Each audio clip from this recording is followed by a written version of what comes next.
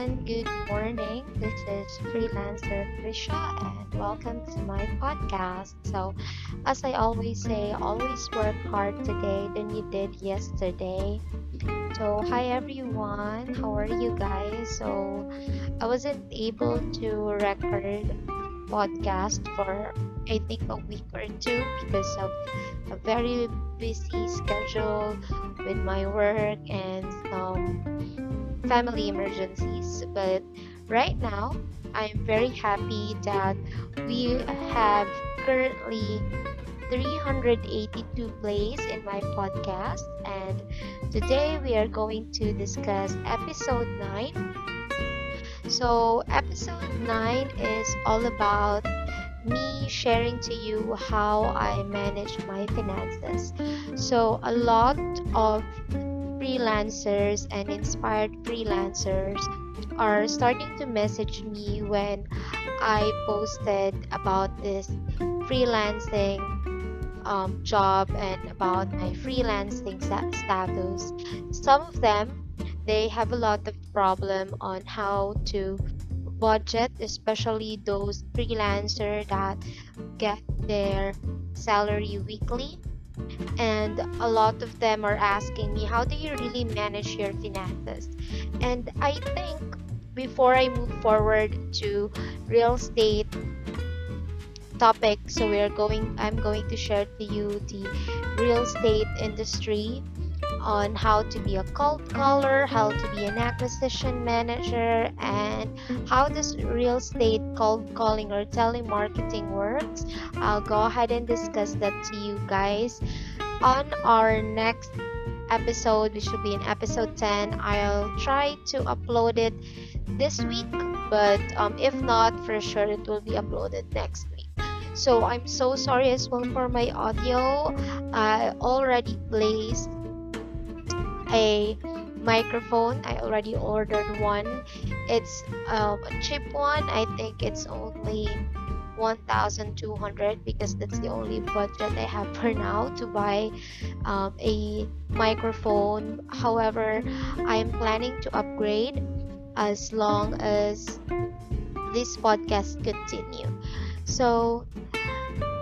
I realized that this episode 9 is very important because you will not feel the importance or the changes of freelancing to you unless you already see good results, and one of the best example is on your finances. If you are just starting as a freelancer, it is very very important that you know how to manage your money, because not all the time we will have a client. Sometimes in freelancing your contract will be on pause or end without prior notice, and when a contract ends, we need to make sure that we still have savings to pay our bills or needs, and while looking for another client or while waiting for our contract to start again, we should still have something that we can get from our pocket or from our savings. That's why I decided to discuss this to you guys, because this topic is very very important. Ngayon, I just wanted to let you know then that this podcast is impromptu. All the podcasts that I upload, everything are impromptu. I don't read any script while doing this podcast because, again, I just want it to be natural and I just want it to be very direct to you guys, and kung ano lang yung experience ko and what I research about the topic, yun lang din yung share sa inyo. How do I really manage my finances? It's a very tough question dahil once you are a freelancer and you are getting money na hindi mo inaakala na ma-earn mo, it doesn't mean na hindi ka na ma-short. Kasi once you earn a lot, there are a lot of responsibilities na rin. Marami ka ng gusto, marami ka ng kailangan, and marami ka na rin kailangan bayadan. I always believe dun sa kasabihan na yung yung pagiging successful about sa money or about your business, it's not all about having a lot of money. It's all about how you manage your finances. So, ano yung pinakauna kong ginagawa once, kasi nung dati, ang hirap din mag-budget pag wala ka naman iba-budget. I mean, you will get your funds or you will get your pay, kulang pa nga sa ibabayad mo sa mga utang or whatsoever, lalo na siya pag delay, di ba? So, ako, I always make sure that I have this positive money mindset no matter how much I earn. A positive mindset will keep you to stick with your financial discipline. So everything is about discipline when it comes to financial problem, right? Because it's mind over matter. When you attract that you will have this money, then you will go for it, you will earn it. But if you already attract that, I for sure kulang yung sasahurin ko, and you don't do anything about it, then you will really not be successful. Kahit pa 6 digits monthly yung nakukuha mo, or kahit pa 7 digits yan, kahit gaano pa yan kalaki, if you don't have a positive money mindset, and if you don't have a financial discipline, everything will be useless kahit gaano pa yung nakukuha mo. So that's the first thing I do. I always attract that this money will be enough and I will work hard and I will get this money because kailangan ko. Okay? And then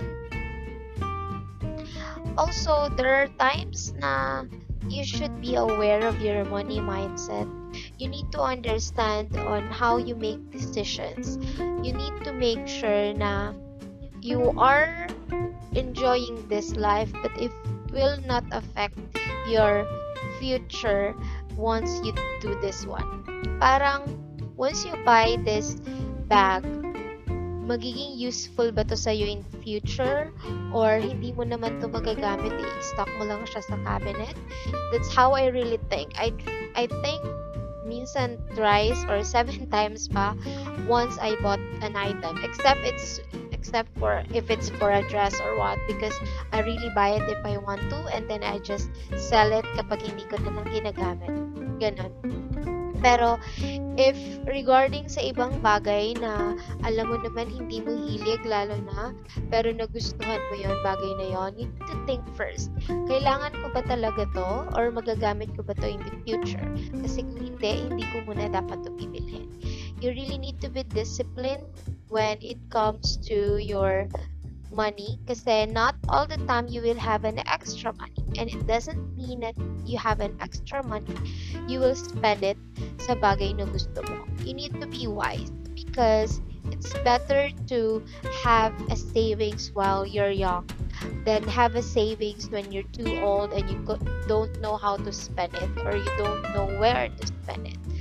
So yeah, you need to be aware of your money mindset. So, sabi nga, we only live once, but chances are most of us will reach the good old ripe age. So, it is better to start saving now. And also, when I'm telling you na you should have a positive money mindset, it also means that you should stop comparing your misery to others' fortune.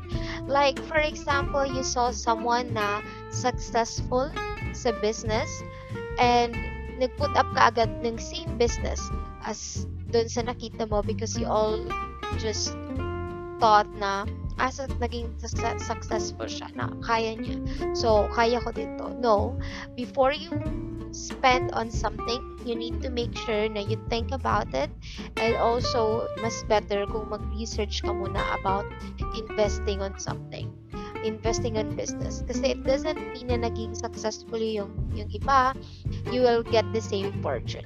You need to make sure na you are ready for it, and also na that is your passion. Kasi pag hindi, you're just like wasting money and not enjoying it, and trust me, hindi tatagal yung pinag-investan mo na yon if ikaw lang mismo ayaw mo yon, ginagawa mo lang just to earn. No, hindi dapat ganun. And then, keep a budget. And when I mean budget, make it realistic. meron kasi dati ganito kasi ako, parang I cover the important things, hindi ko siya sinasali sa budget ko kasi I'm so sure naman na hindi ko siya pagagastusan. Pero the reality is, kailangan mo siyang pagastusan. Like, yung kuryente, yung bills, yung rent, everything, lahat na pag-spenda natin, dapat we need to be wise on it, okay? So, ako, I always keep a budget. Sa note ko, because I don't usually write sa notebook at ballpen at matatamad lang ako. So, may mga notepad tayo, either sa laptop or phone natin. Start pa lang ng buwan, I already budget my money. Magkano ba yung magagastos ko for grocery? Kung lalabas ba kami, magkano ba yung magagastos namin? Like kung magpapamall, kasi usually weekly kami nagpapamall kasi yung mga bata, 'di ba? Due to pandemic, now lang sila medyo nag-enjoy. So, ini-include ko yon yung paglabas-labas namin, binabudget ko yon, sinasali ko yon, nililista ko yon sa budget namin. And aside from that, yung rent namin, of course, dapat bago pa lang magkatapusan, kasi katapusan yung due namin. Yung katapusan, due namin sa rent, due namin sa internet, due din namin sa, what do you call this? Due din namin sa bills like tubig, kuryente. So, ako I make sure na third week pa lang, or if second week kaya, meron na akong save. I'd rather save already for those important matter than bilhin ko muna to kasi sa katapusan sure naman ako na may dadating na pera. Then what if may ma-delay, or what if hindi dumating yung pera mo, or what if ma-pause yung contract mo kung freelancer ka? What if hindi ma-remit yung money na inaasahan mo? Then what? Ano yung ibabayad mo? Diba? So, priorities muna. So, it's like always needs muna bago wants. You need to make sure. Now, here's the tip. If you cannot control spending money, ipatago mo sa alam mo or sa kilala mo na alam mong, diba? Like, I'm not telling you to do this, pero it works for me kasi I usually dati, pinapakip ko yung pera ko sa iba kasi alam ko na I will not spend it sa wise na bagay. So, nung nasanay na lang ako na mag-save sa sarili ko, saka ko na lang sinisave na ako na mismo. Pero before, I'm really asking for help. Pwede mo bang itago to, ganyan, pangbayad ko kasi sa ganito, baka magastos.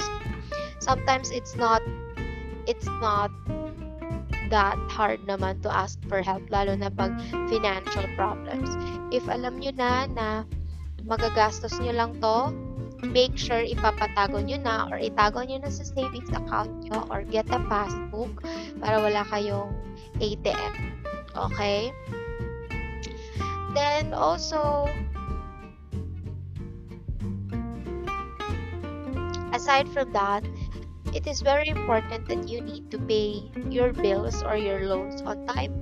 So, guys, once you have a pending bill or once you have lending or credit to anyone, you need to make sure na i-priority nyo yun. Kasi you will not be successful if you will not pay your debts. That's one of the most important thing na dapat alam natin. Lalo na tayo mga nag-work, lalo na yung may mga business dyan, dapat bayaran muna ninyo yung utang nyo. Kasi kahit gaano pa kalaki yung pera na ma-earn nyo or na-earn nyo, if you have debts, wala kang peace of mind. And if wala kang peace of mind pero may pera ka, useless pa din yun. So, you need to balance both. Pag may pera ka na, ibayad mo na. At pag alam mong hindi mo kayang bayaran, then better wag ka na lang umutang.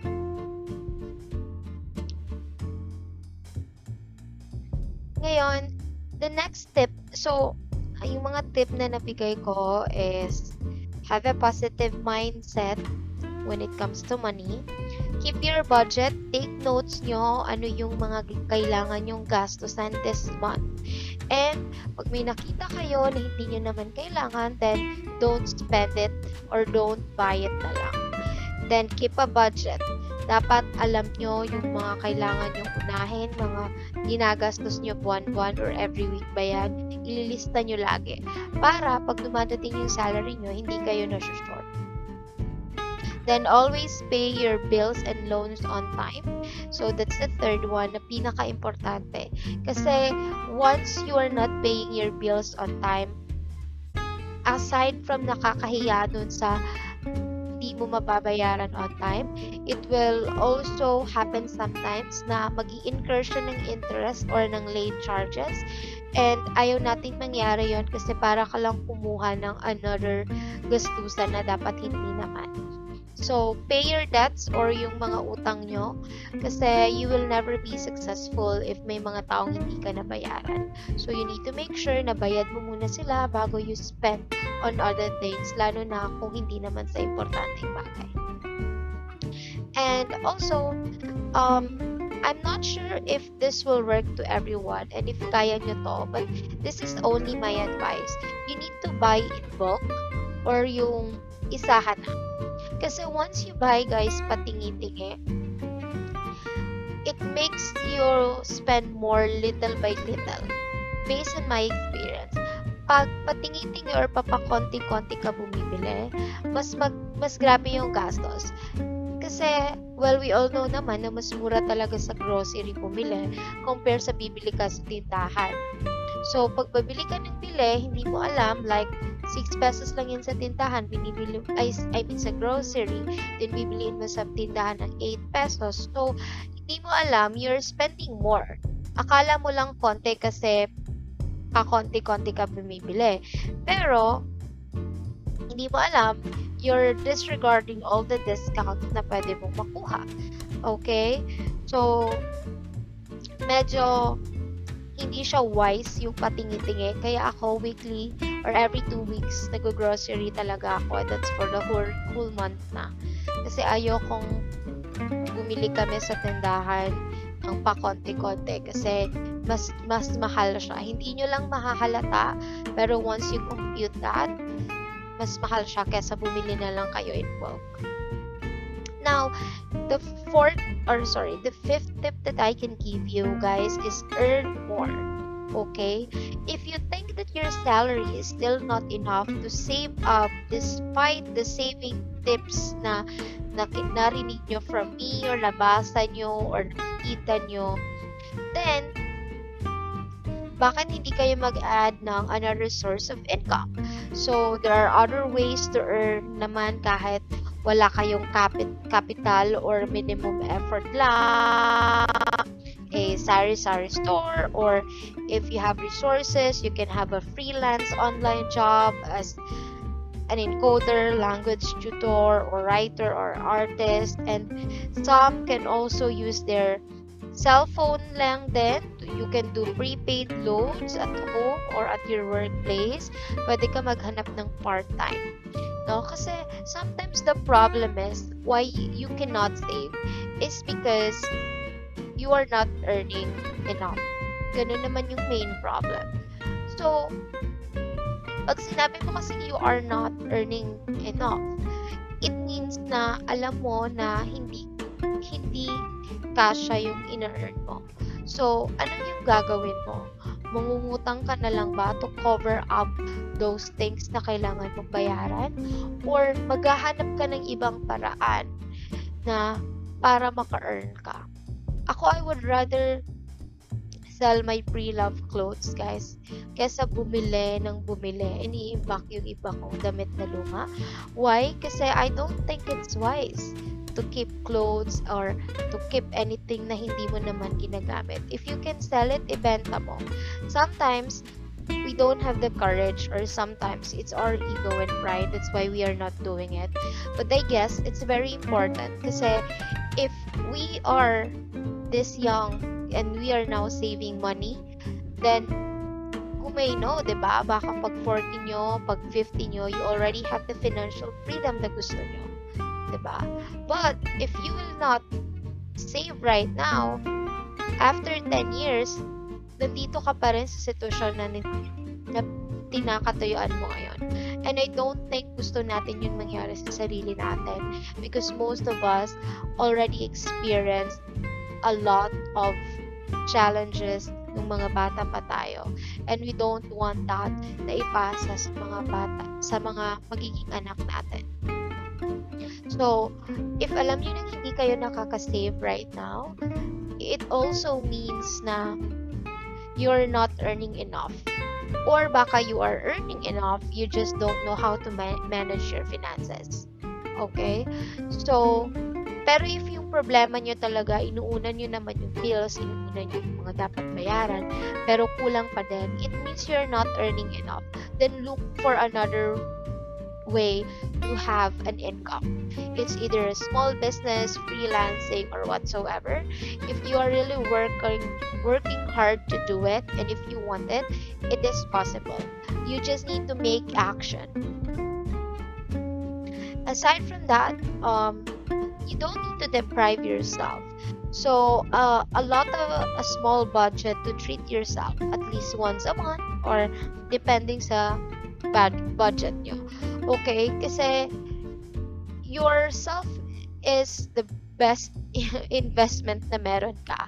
If you don't invest in yourself, mapaburnout ka, and if pag na-burnout ka, you will be demotivated to come into work or to start the business again, and wala kang ma-earn. So, be kinder to yourself sometimes. Kailangan mo talaga i-treat yung sarili mo, but you need to make sure na once you treat yourself, yung kaya mo lang. Don't, ano nga yun sinasabi, parang deserve ko naman to. Yes, you always deserve that. But do you always need that? Diba? Minsan kakasabi natin na we deserve something. We are not noticing na there are a lot of things na nasasagasaan na, and baka hindi natin yun mabayaran, pero yung sarili natin inuna natin, then what will happen, diba? So, make sure to treat yourself. However, make sure na yung gagastusin nyo is yung kaya nyo lang. Yung hindi nyo kailangan mangutang pag kinaumagahan, or hindi nyo kailangan mangutang just for you to get it. If hindi pa kaya for now, then be contented muna. Work and look for a sideline or a part-time just for you to earn more. Ganun. And then learn basic skills. So you can save money by learning basic skills like home repairs or maintenance.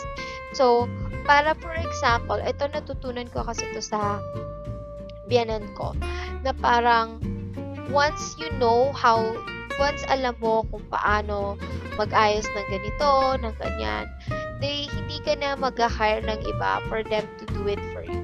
So, at least ikaw na mismo yung may alam. So, pag kaya mo naman i-YouTube mo na lang, i-DIY mo na lang.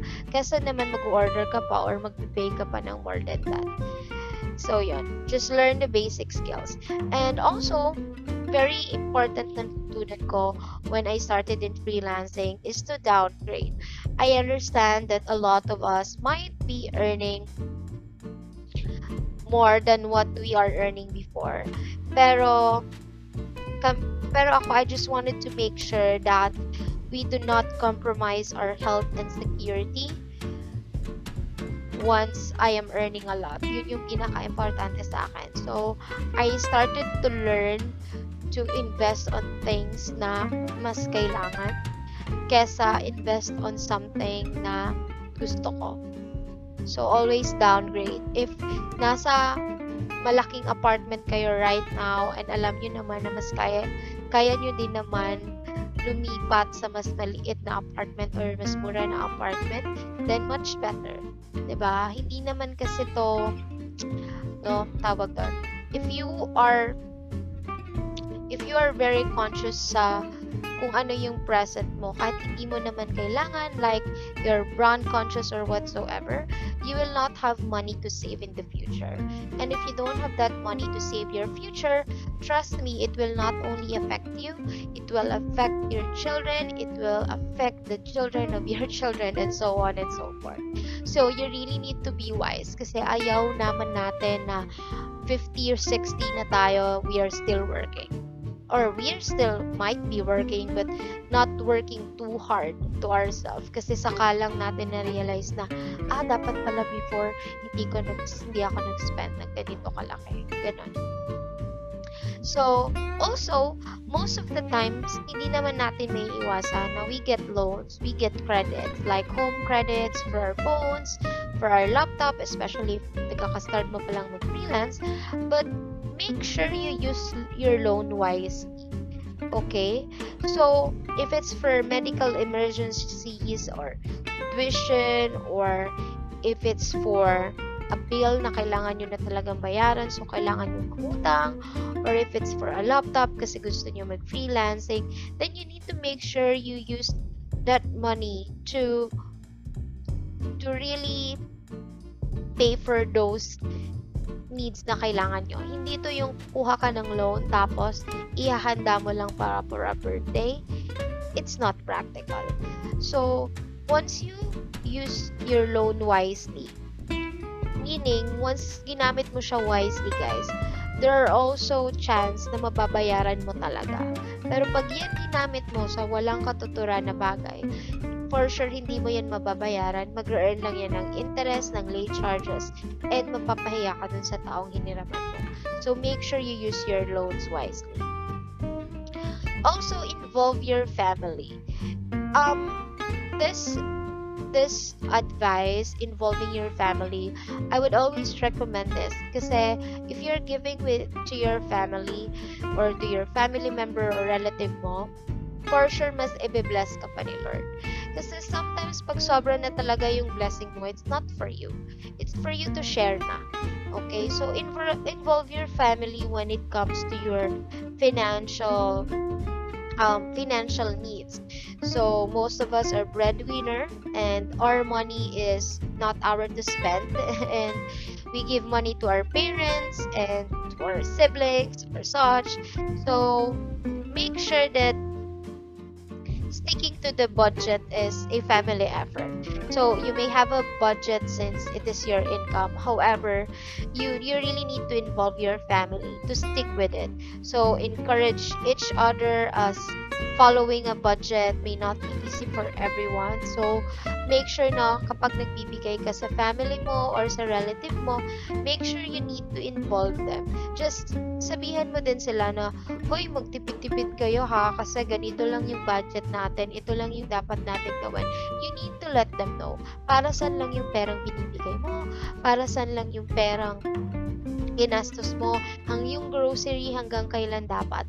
They need to cooperate dun sa budget na meron ka or else hindi sila naging cooperative dun sa budget or dun sa way mo to manage your finances.